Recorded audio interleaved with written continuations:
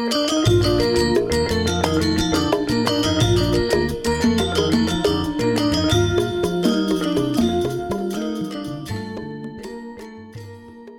back to Indo Techno. This marks episode number 26 of our series. Salamat datang kembali semuanya. My name is Alan Hellawell. I'm founder of startup consulting firm Gizmo Advisors and venture partner at Alpha JWC Ventures. The ancient Greek philosopher Plato once stated, "Necessity is the mother of invention." This principle indeed drives a lot of the progress that we have seen in Indonesian tech, whether it's offering financial services to the unbanked or helping mom-and-pop stores operate more efficiently. Nowhere does this aphorism apply more than to Indonesia's healthcare system, particularly in the COVID era. The country, for instance, had just 4,000 hospital beds for seriously ill patients at the outset of the pandemic. This in a country of 270 million people. Indonesia's national healthcare system was thus quickly overwhelmed when the pandemic hit. We are extremely pleased to feature Farouk Merali, a founder whose startup, mClinica, is a leading digital solutions provider to the industry, with a specific mission to solve challenges facing the region's fragmented pharmacy channel. mClinica connects to over 170,000 pharmacy professionals from 40,000 pharmacies, reaching over 150 million patients. Thanks a lot for joining us today, Farouk. Thanks, Alan. Great to be with you, and I'm a big fan of the podcast. Very pleased to hear that. Thank you. First, a little about yourself, if you don't mind. Before founding mClinica, you had worked with pharmaceutical giants such as Roche, Pfizer, and Johnson & Johnson. Fill us in as to how you developed an interest in this space. Sure, Alan, happy to. So I'm actually from Canada originally and went to school in the States and had a background in public health. And following grad school, I worked for very large pharmaceutical companies, the likes of Sanofi, Pfizer, Johnson & Johnson. And then I was posted at Roche in San Francisco. And one of the persistent themes that I kept seeing across all of the pharmaceutical companies that I worked for were that pharmacies in emerging markets were very fragmented. Small, independent mom and pop shops that lacked any sort of technology were largely run on pen and paper. How do you connect all these pharmacies together using mobile technology? So I left a very semi-charmed life in San Francisco, the nice pharma exec job, got on a plane and came out to Southeast Asia to start it. Now, Farouk, the mClinica story begins in the Philippines, I believe. How did you end up there? And urban legend has it that you were under immense time pressure to get an MVP, or minimally viable product, up and running for your first committed client. Can you tell us about this? Sure. It was quite an interesting story. Maybe one of the most scary times of my life, but it was a very fun time as well. As I mentioned, I was living in San Francisco working for Roche and had this idea to do this startup. I had pitched it to the head of emerging markets at a very large pharma company in New Jersey, but operating globally. And the solution was a broad emerging market solution. It could have worked in any emerging market. But the head of the pharma company said, "Hey, look, I'll be your first client, but do it in the Philippines." And when life gives you an opportunity like that, and when you can start a company with a client, it's a very lucky way to start. It tells you have a product, you have a client, you have that fit, and you have revenue from day one, which is great. So I actually left San Francisco. I got on a plane to the Philippines, a country I'd never been to, with no team, with no technology. We actually had 60 days to get the first pharmacy in. So it was a pretty scary time, but luckily was able to find a great team, build the tech, get the first pharmacy in. And then from there, we just grew. We grew within the Philippines and then across Southeast Asia. It's quite funny how I ended up there. If he said, for example, go to Kazakhstan, maybe I'd be there right now. But it just so happened I landed in Southeast Asia, and that became the region I very much clearly saw the opportunity in and still see today. Very interesting backstory, Farouk. To help our audience better envision what mClinica does, can you list some companies that do similar work to what we do within the pharmacy channel, whether it's offline or online, whether it's in region or in other markets? Alan, I think the difficulty is there's not really a comparable to mClinica. And the reason why is that a lot of what we're doing is building fundamental infrastructure that largely was created in more mature markets, but really didn't exist in Southeast Asia. And so the best way to look at this is if you look at the United States maybe 50, 60 years ago, and you saw many of the same things you see in Southeast Asia today. That's fragmentation in distributors and wholesalers, fragmentation in retailers, the absence of technology connecting them all, the absence of negotiating contracts. All those pieces didn't exist. And so we had to build that digital infrastructure to connect the back of the supply chain.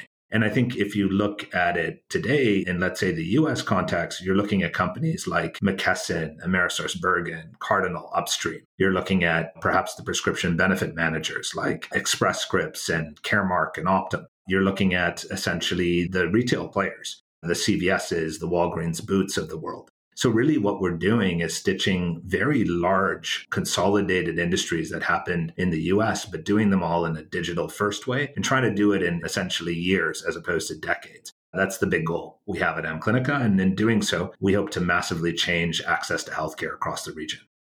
So let's continue on that line of discussion. Now, we mentioned on the website that in emerging markets, pharmacies are highly fragmented. That creates a big challenge for private and public sector organizations to efficiently access pharmacies, the patients that buy from these pharmacies, and the data that arises from that transaction. How exactly do we attack this problem, Farooq? If we take a step back, pharmacies are really critical because they serve the end patient. And actually, in Southeast Asia, patients visit pharmacies almost 12 times a year when compared to physicians that they visit 1.2 times a year. So you can see this as a very critical access point to the end patient. And that's interesting not only from the vantage point of pharmaceutical companies, but for governments and NGOs that are solving other public health areas. So what we do at mClinica is really connect all these pharmacies together on a common platform. The way we do this is through this all-in-one app for pharmacy professionals called SwipeRx. And through this channel, we basically put 1 in every 3 pharmacists in the entire region on the app. And that gives unprecedented access to these stakeholders to reach pharmacies and influence the end patient health. And this is really a key infrastructural aspect to what we built and what we rolled out across the region.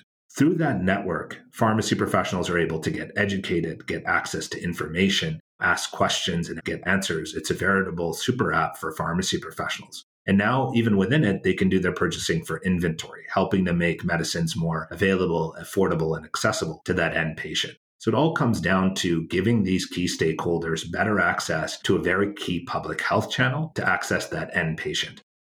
That's very useful. Farooq, what is our business model and what are likely to be the main revenue contributors, for instance, in 2 years' time? Sure, Alan. Pharma companies, governments, NGOs, they contract us to access the pharmacy channel and run things like digital education, digital awareness programs, digital research and data collection, digital patient programs. So everything around reaching this channel digitally and the patients that buy from this channel. We also work a lot on the supply chain side. And here, distributors, wholesalers who are also looking to access that pharmacy channel, we generate revenue from them as well. Going forward, we continue to see growth across all of these revenue streams. And we've seen this actually accelerate with COVID as well, as more of these stakeholders want to go digital first, but don't have the right technology in place to do so. And that's really where we come in. By aggregating this network and providing them a very easy route to get digital fast, we help these stakeholders improve their business and their objectives as organizations.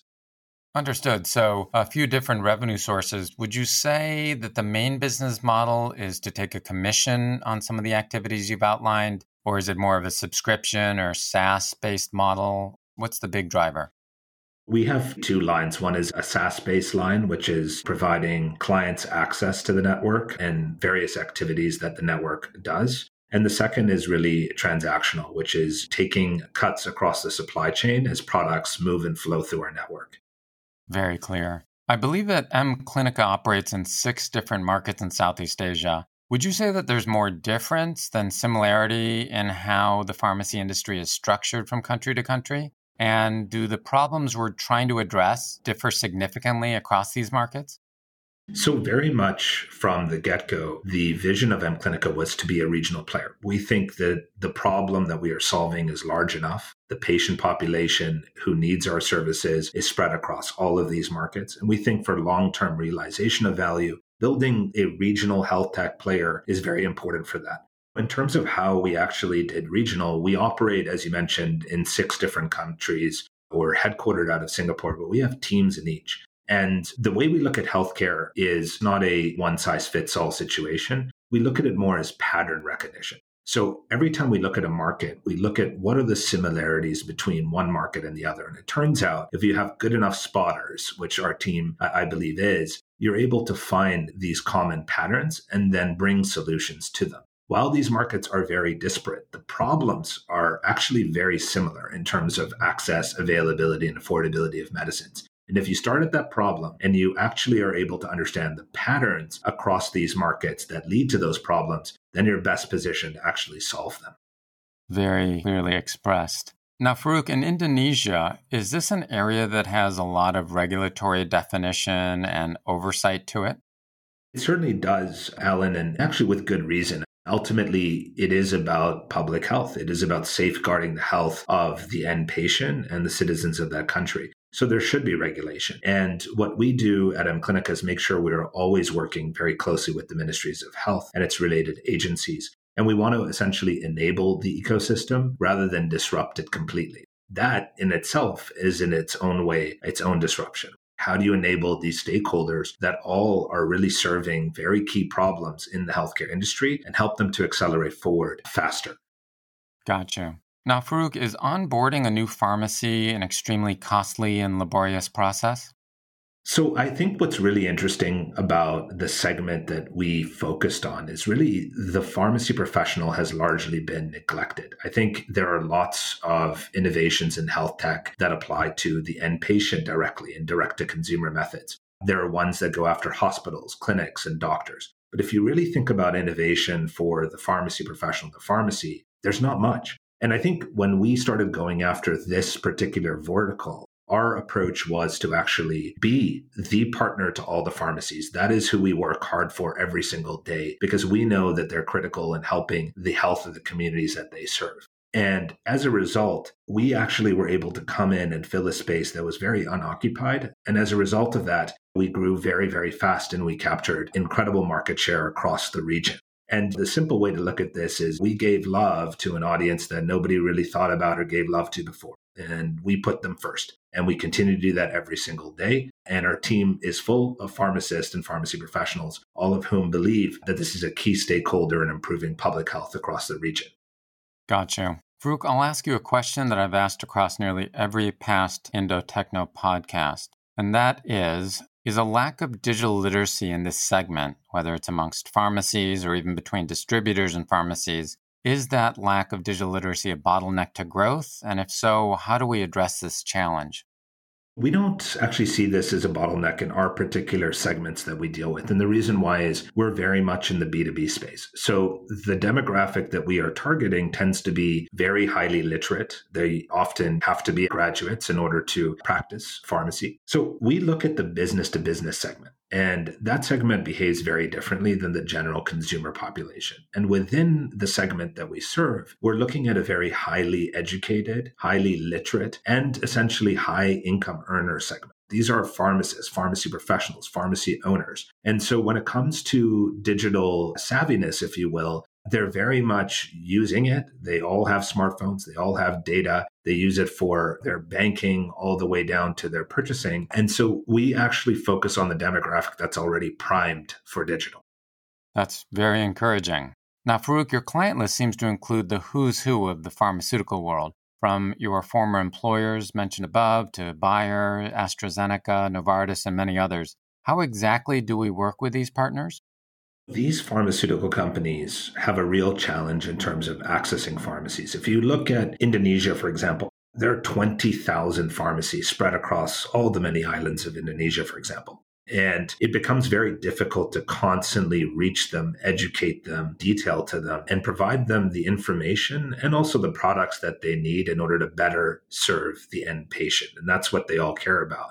And so we provide this digital pathway that pharmaceutical companies now, instead of sending out a sales rep and having to do that sort of in-person visit, can now do all what they need to in order to educate the pharmacy professional completely digitally. And that's game changing for them. And as you can imagine during COVID, where there's been even more restriction on in-person visits, the necessity of a platform like this has become even greater. And we've seen a great uptick. We pretty much work with all the big pharma companies now, all of whom are trying to access this pharmacy channel digitally and help that end patient at the end of the day, which is their true goal. Now, we also work with leading governments, NGOs, and academic institutions to access the pharmacy channel, its patients, and data. Which of those many relationships are the most consequential and enabling to mClinica? We're very proud of the work we do with public sector organizations. In fact, in every single country that we work in, we work directly with ministries of health. And we work with them in many ways in the same methods that we do with pharmaceutical companies who are looking to engage the pharmacy channel digitally. The difference is that governments and NGOs really care about the public health programs that may not be commercially interesting for pharma companies. For example, tuberculosis, HIV/AIDS, maternal and child health, even COVID-19. These are clearly in the remit of the public sector. And so if we solve this fundamental problem of fragmentation of the pharmacy and digital access to it, not only do we solve the problems of pharma companies and their commercially relevant disease areas, but you solve the problems of governments and NGOs who also are trying to target these more public health areas as well. And so recently we've been doing work with the Ministry of Health of Indonesia, Department of Health of Philippines, Ministry of Health of Cambodia on COVID-19. In fact, we did much of the digital response for COVID-19 at the pharmacies. We've worked with the Gates Foundation, the WHO, USAID, and many other organizations, all of whom are targeting specific programmatic public health areas that now they can actually address through this digital pharmacy channel that never existed before. That's great. We describe our flagship app, SwipeRx, as the quote-unquote super app for pharmacy professionals. Which one of the 8 or 10 features is far and away the most popular? SwipeRx is really about helping pharmacy professionals get everything they need to better serve patients and manage their pharmacies in one app. And it has everything from education to information to Q&A. It's a very rich app with lots of value for the end user and really making the pharmacy professional the center of care in their community. I would say that the number one used feature is education. Pharmacists every year need to take a certain number of credits to renew their licenses. And this was largely driven offline. They'd have to travel very far, take time off work, pay for these courses often in order to get enough credits to renew their license to continue to practice. By working very closely with the pharmacy associations and sometimes directly with the ministries of health, we actually provided the first online channel. In fact, in many of the countries we're in, we literally had to build the regulation to allow for online regulation for education. And I think what's incredible about that is we've now become the largest education provider for pharmacy professionals in the region. And I think that goes to show you what the power of technology can do in terms of giving great access to individual pharmacy professionals on the latest health information that they need to better counsel patients. So content consumption and, for lack of a better term, the educational aspects of the app are some of the most prominent use cases. Is that correct? Correct, Alan. Gotcha. Now, the core functionality of the app allows pharmacies to order drugs and to access direct credit facilities. It's also underpinned by digital payment capabilities and direct delivery. Can you give us a few words as to how you pull off each of these tasks on your own or through partnership? 1, buying at discount. 2, credit services. 3, payments. And 4, direct delivery? Taking a step back, let's look at actually how small independent pharmacies actually do their purchasing. And the reality is that they spend multiple hours a day calling different sellers, comparing prices, payment terms, and delivery dates for the exact same product. And this is largely done offline. Orders are made through sales reps, phone calls are made, WhatsApp messages are sent, and this can be a very painstaking experience for the pharmacy. So the first thing we really solve is the issue around availability. How do you make sure that the pharmacy in one simple place is able to get all the inventory that they need to stock their pharmacy and help that end patient? The second really is on affordability, which is how do you decrease the price that a pharmacy has to pay? You see, if you're a small pharmacy, you have low volumes, you're effectively a price taker. Whatever you have and the market sells, you need to take. By rolling up all these pharmacies together and aggregating demand, we actually are able to negotiate better prices for these pharmacies. And along with that is credit. Pharmacies often receive or don't receive credit, and if they do, it is largely relationship-based. And so what we do is we provide an independent credit line to the pharmacies to do their purchasing and manage that credit line so that they're able to really purchase, increase their stock, and again, help that end patient. And finally, it becomes a very seamless experience for the pharmacy. They have one app. It exists within SwipeRx as well, the super app, and they're able to actually do their purchasing, track their deliveries, and really have this very amazing e-commerce experience for a very routine, almost daily activity of purchasing. And so we've taken an experience that was very broken, that took hours of pain and brought it down to a very quick, amazing experience that pharmacies really do rave about. Excellent. And so on the logistics side, do we partner with the leading third-party logistics or 3PL companies in a market like Indonesia? That's correct. I think they're amazing 3PL providers. Indonesia is quite advanced in this stage, and many other Southeast Asian countries are as well. And so we partner with them to do the delivery side, and we've had very good results with that.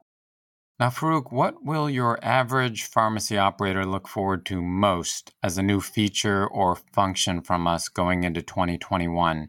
And longer term, what's our vision on that front? The number one principle we have at mClinica is be pharmacy obsessed. They're who we fight for every single day. They're who we work very hard for. And they're who we want to enable and empower to better serve their communities. And so for us, we're in the unique position where a lot of how we have built our technology is there. But every day we work at improving features, improving the experience to make sure that the pharmacies not just use us, but love using us. And I think that's really what we will see, which is more and more depth in terms of the feature set that we're offering to make it even faster, even a more amazing experience for the pharmacies. And I don't think we'll stop until every pharmacy is using us, loves us, and that they, because of the technology and tools that we provide, are able to really make a meaningful difference in the end patient's life.